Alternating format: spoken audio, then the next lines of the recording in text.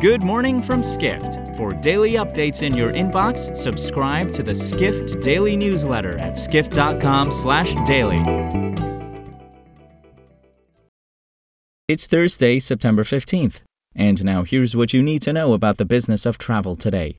Travel executives have largely believed that travel marketing funnel, the approach marketers take to address the different phases of trip planning, should be centered around flights. But Airbnb CEO Brian Chesky says his company's rivals have travel marketing funnel all wrong, reports executive editor Dennis Shaw.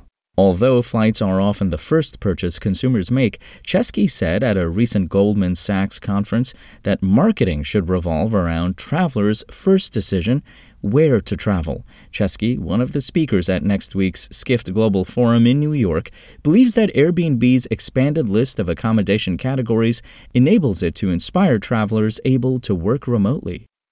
Next, Disney has announced plans to upgrade the theme park experience, including possibly introducing Disney Plus content to its parks, reports contributor Allison Armijo. Josh D'Amaro, chair of Disney Parks Experiences and Products, shared news of planned upgrades to Disney's Animal Kingdom at the recent D23 Expo in Anaheim, California. He also announced that Disney will be expanding its Adventures Campus-themed area. D'Amaro will be a featured speaker at Skift Global Forum next week in New York. As D'Amaro told the audience at the expo that Disney is constantly reinventing itself, Armijo writes the company could look to incorporate more Disney Plus features at its theme parks. It held a Disney Plus day during the expo, during which subscribers of the streaming service were entitled to special access to cruises and parks.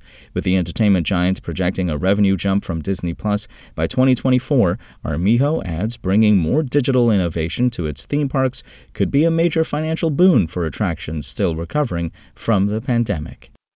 We end today with a look at online travel company Musafir. Asia editor Pidandoma Bhutia reports the United Arab Emirates-based company is developing a travel super app for the Middle East. Musafir CEO and co-founder Sachin Gadoya said in an interview with Skift his company aims to launch its super app next year.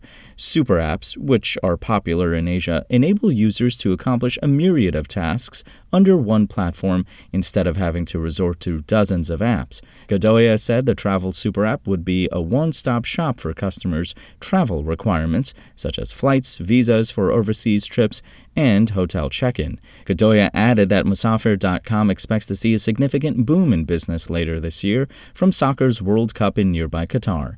He believes the company is poised to benefit from travelers looking to the United Arab Emirates for accommodation during the tournament instead of the host country.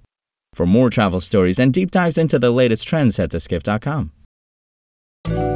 To find these stories and more insight into the business of travel, subscribe to the Skift Daily newsletter at skift.com/daily.